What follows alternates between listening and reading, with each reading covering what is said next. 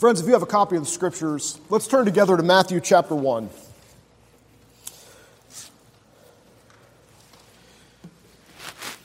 Last week we looked at verses 1 to 17. This morning we're going to look at verses 18 to 25. In 1 to 17 we encountered a list of names, the genealogy of Jesus. And we were reminded as we looked at this that this was not ultimately just a list of names, but was actually a sermon. In the way that Matthew structures this genealogy, we are reminded of the depth and the width of God's mercy. We learn the gospel even in its outlines in the genealogy of Jesus. This morning, we're going to look at a familiar passage. I suspect that if you've spent time in the church or if you grew up in the church, even if you were only in the church at Christmas time, this is probably a story you've heard. And so one of the things we're going to hope for, one of the things we're going to strive for is to come to this passage with fresh eyes and fresh ears to see what the Lord might have for us this morning. So this is Matthew chapter 1, verses 18 to 25. This is God's word for you. For us this morning. Listen to this. Now the birth of Jesus Christ took place in this way. When his mother Mary had been betrothed to Joseph, before they came together, she was found to be with child from the Holy Spirit. And her husband Joseph, being a just man and unwilling to put her to shame, resolved to divorce her quietly. But as he considered these things, behold, an angel of the Lord appeared to him in a dream, saying, Joseph, son of David, do not fear to take Mary as your wife, for that which is conceived in her is from the Holy Spirit. She will bear a son, and you shall call his name Jesus, for he will save his people from their sins. All this took place to fulfill what the Lord had spoken by the prophet. Behold, the virgin shall conceive and bear a son, and they shall call his name Emmanuel, which means God with us. When Joseph woke from sleep, he did as the angel of the Lord commanded him. He took his wife, but knew her not until she had given birth to a son, and he called his name Jesus. Friends, this is God's word for us this morning. And we're just going to jump right in. Verses 18 and 19 here in chapter 1 of Matthew's gospel tell us that Mary and Joseph are betrothed. And betrothal is not like being engaged. It's hard for us because we don't have these categories as much anymore. But betrothal was actually a legal status in the ancient world. There were promises that you made to one another in betrothal. There were obligations. There was a contract that had been signed by both parties. Joseph had likely already paid a portion of the bride price to Mary's parents. That's money that the groom would pay to the parents of the bride for the privilege of marrying their daughter. They have this legal status here. And so the way it would work is you would sign this contract, you would enter this period of betrothal for about a year, and at the end of that period, they would have what they called a home taking, where the husband and wife or the bride and the groom would, for the first time, begin to live together as husband and wife. They would live together because they lived separately during the betrothal.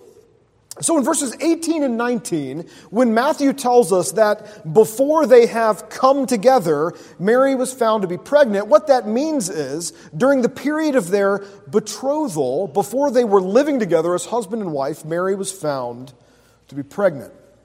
And friends, this would have been humiliating to Joseph. This is humiliating to him. Nazareth at this time, according to the best records we have, is probably 200 to 400 people. This was not a secret.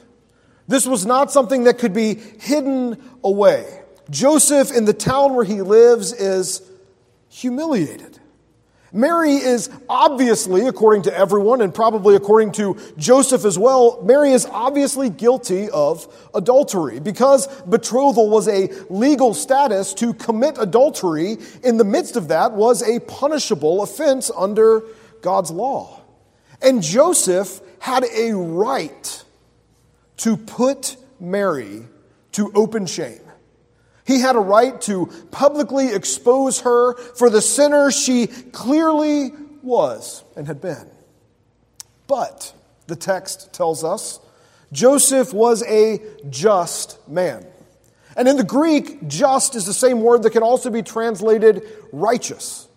Joseph is a righteous man, and he is unwilling to put Mary to this open shame, to this public shame, and so he decides instead to divorce her quietly and just go their separate ways. So she's already broken the contract, he's just going to null and void the contract, they're going to go their separate ways. He's not going to put her to shame.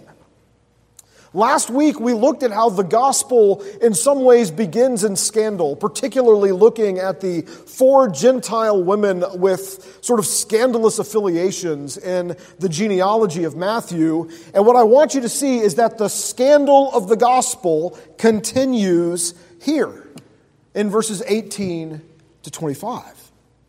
You see, friends, we live in a culture that delights to publicly shame people. That's one of the things we do best as a culture. We love the public takedown. We love to purge the evildoers from our midst. Here's an example of that. In 2014, a woman named Justine Sacco was boarding a transatlantic flight, and she put a joke on social media. And it was tasteless, it was offensive, it was stupid. And she put it up there, turned off her phone, and boarded her plane. What she did not know was that while she was airborne across the Atlantic Ocean, her post went viral. Her post spread throughout the social media infrastructure. People were asking her employer if her employer endorsed her joke. They did not, so they publicly announced while she was in the air that she had been fired. She was worldwide a trending topic on Twitter, which means she was one of the 10 most talked about things on the internet at that moment. She had about 60 followers on Twitter at that point, so this is really astounding how widespread this went.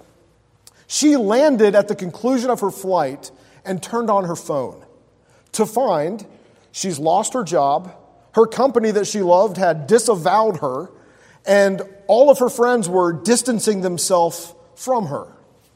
This story and several others like it were relayed in a book by a journalist named John Ronson called So You've Been Publicly Shamed.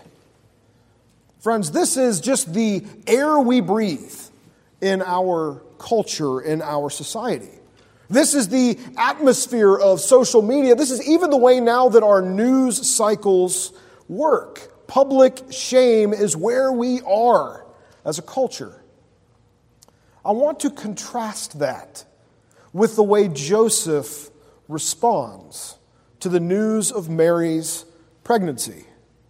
Joseph has a right to be publicly vindicated for Mary's sin. He has been humiliated by her. He has a right to put her to open shame, but Joseph is a righteous man. And a righteous man is a man whose heart has been shaped by God's mercy and God's grace. So though he was humiliated, Joseph chooses instead not to put Mary to shame, but to absorb the cost to his reputation. He chooses to just absorb the cost of the humiliation he has experienced and divorce Mary quietly. Friends, what I want to suggest is that a righteousness like this will change your marriage. A righteousness like this will change your parenting. It will change your friendships. It will change the way you drive on I-66. If you are willing to absorb the cost of the indignities you suffer at the hands of other drivers, you are getting close to the heart of what Joseph is doing here. His heart is shaped by God's mercy and grace. He is a model for us of God's mercy and grace. Here in these first two verses, even his decision to divorce Mary quietly is a picture of his goodness, of God's grace to us. But the story continues, and in verses 20 to 23, Joseph considers divorce. He is considering these things, it says, when he is visited by an angel in a dream. And the angel says to Joseph, "Hey Joseph, Mary has not been unfaithful. Don't be scared to take her as your wife. The child that she bears is from the Holy Spirit. She's going to bear a son, and you are going to name that son Jesus, for he will save his people from their sins." Matthew notes that this fulfills this promise made all the way back in Isaiah chapter 7, which Kevin read to us earlier in the service, that the virgin would bear a son, and you shall call his name Emmanuel. And so in these verses here, we actually see two names of Jesus, and I want to briefly think about what each one tells us about who Jesus is and what he's going to do. The name Jesus is simply the Greek version of the Hebrew name Joshua or Yeshua, which means in Hebrew, Yahweh saves, the Lord saves. And the angel says to Joseph, Jesus will save his people from their sins. Now we hear that and we don't bat an eye because we've read this passage dozens and dozens of times. You've heard this passage preached before. So when you hear Jesus will save people from sins, you think, of course he will. That's what Jesus does. But understand this. In the first century, Jews wanted deliverance not necessarily from their own sins, but from their enemies. They wanted to be delivered from Rome that was occupying Israel. They wanted to be delivered from the sins of others. Friends, it is so tempting for us to think that the biggest problems in our lives are other people. That the sin of other people is the biggest issue we face. And sometimes you'll hear a sermon and you'll think, man, I wish blank could have heard that sermon. As if the Lord is giving you the responsibility of being convicted for the sin of other people. But what Matthew is reminding us here, just like he's reminding Joseph, just like he is reminding the Israelites in the first century, their chief need is not to be delivered from the sins of others, but to be delivered from their own sins. And friends, that's what Jesus will do. And what's amazing is there's even a deeper hint here in the way that the angel says this to Matthew. Because he says, you will call his name Jesus, which means Yahweh saves, for he will save his people from their sins. There's an amazing promise just in that very sentence. Because this is a claim of nothing less than the fact that the child Mary is carrying is God himself. You will call his name Yahweh saves, for he will save his people from their sins. And if that's not explicit enough, Matthew brings in this promise in Isaiah chapter 7, that this fulfills the promise, the virgin shall conceive and bear a son, and you shall call his name Emmanuel, which means God with us.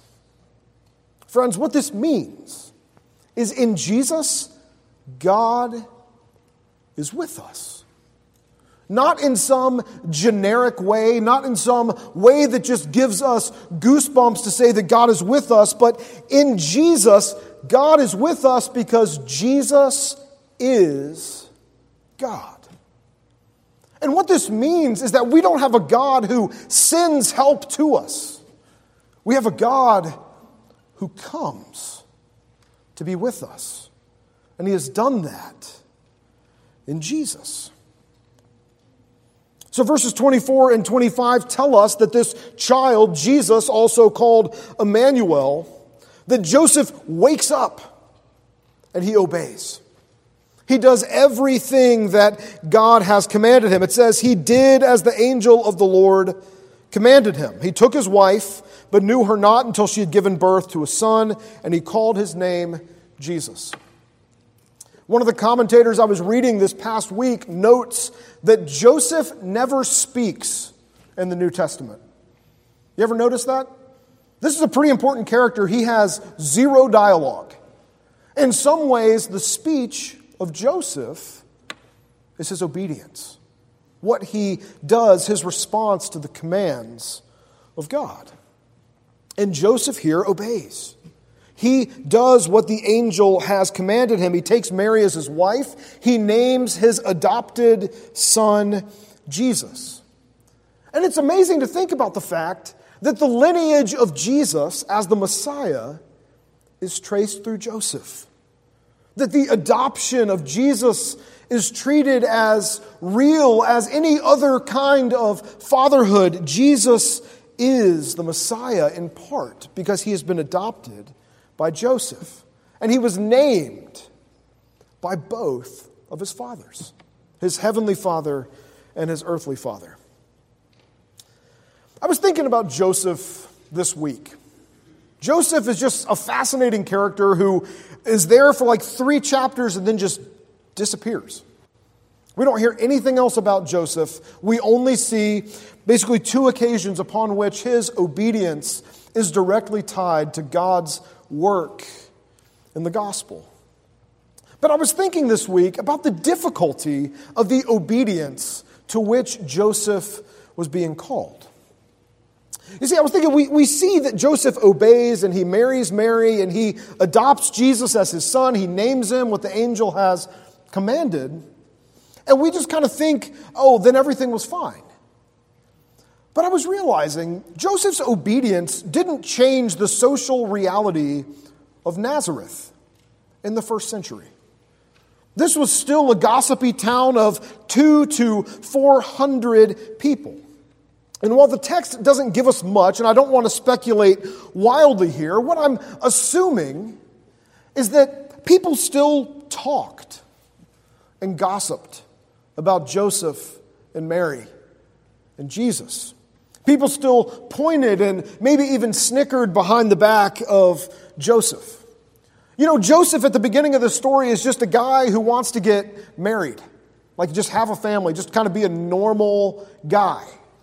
He didn't ask for this complication. He didn't ask to get swept up into this grand drama of the gospel. And I was thinking about myself, and I was thinking how many times I think to myself, man, I just wish something would be simple and easy. Do you ever feel that way? Like just one thing. Like just one day, I wish it would be simple and easy. I think Joseph probably felt the same way in this passage. And friends, I think that we're tempted sometimes to think that if we are obedient, or that if we are following God's will, that that's going to bring sort of simplicity and ease and comfort and control to our lives. That if we're doing the right things, then things should in general go well for us. But I think this passage, and I think even the rest of the New Testament, would tell us that our expectations on that front need to be adjusted. You see, friends, the gospel never promises us that obedience will lead to simplicity and ease and comfort and control. In fact, the gospel promises us the exact opposite of that. Gospel obedience is costly. And it leads us into difficulty, it leads us into hardship, it leads us into complexity, it leads us into suffering because it leads us into sin and brokenness. And so I want to encourage you. I think sometimes we look at our lives and we think that the hardship and the suffering we are experiencing is either the result of some sin that we need to figure out so we can stop doing it so that things will get better, Or we think that maybe God is trying to teach us some lesson, and if we can just learn it, then things will get easier. And I want to encourage you with the fact that that is not true. The gospel tells us, and Joseph illustrates in this passage, that obedience to God is always costly.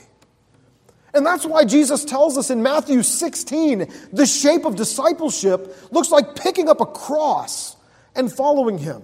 Picking up an implement of death and walking after Jesus is the shape of our discipleship. The great pastor and German theologian Dietrich Bonhoeffer captures it memorably when he says, "When Christ calls a man, He bids him come and die." Obedience is always costly. But friends, embedded even in that idea is encouragement. And the encouragement is simply this: your suffering in this life, the hardship you experience through your obedience, is not meaningless. Your suffering is not meaningless. The founder of your salvation, Jesus Himself, was made perfect through suffering. You see that in Hebrews chapter 2, verse 10. Elsewhere in the New Testament, the Apostle Paul tells us that God is at work in our suffering and that these light momentary afflictions are preparing us for an eternal weight of glory too unbelievable to even imagine. Your suffering is not meaningless, nor is your suffering invisible. Your suffering is not unnoticed by God. Because the Bible tells us again and again that God sees your hardship. God sees the suffering you endure as you seek to follow Him faithfully. I've talked to many of you in the last several weeks, and I've heard some of the things you are enduring, and I want to say to you, God sees your sleepless nights. God sees the nights where you are up caring for children or for elderly parents. God sees the suffering you experience as you endure indignities and scorn from the world for trying to walk in faithfulness. God sees those things. They are not unnoticed, even if no one else around you sees them. In Psalm 56, verse 8, which is what the call to worship this morning was, it's a beautiful passage where the psalmist tells us that God keeps count of our tossings. He bottles our tears and He writes them in His book. Friends, in Christ, your suffering is not meaningless and it's not unnoticed. But the thing that struck me most as I read this passage this week and thought about Joseph is that Joseph is in many ways the first picture of the gospel that we get in Matthew's gospel. In Joseph, we have a just and a righteous father who adopts a child at great cost to himself. And in adopting Jesus, Joseph chooses to absorb shame. And he lays down his life, he lays down his reputation in costly obedience to what God is calling him to do. And it's amazing for me to think about the fact that the Gospel of Luke explicitly tells us that Jesus learns. And I wonder in some ways if Jesus learned from Joseph what the shape of his work on earth would be, of what he would do for his people, especially on the cross, where Jesus absorbs shame and endures scorn and lays down his life in costly obedience that we sinners could become beloved children of the Heavenly Father. Friends, Jesus, I want you to see, grows up to be just like his dad. It's like Proverbs puts it. If you train up a child in the way they should go, even when they are old, they won't depart from it. Friends, it's good news. Joseph's obedience is good news because it shapes in part the Jesus who redeems us. Would you pray with me?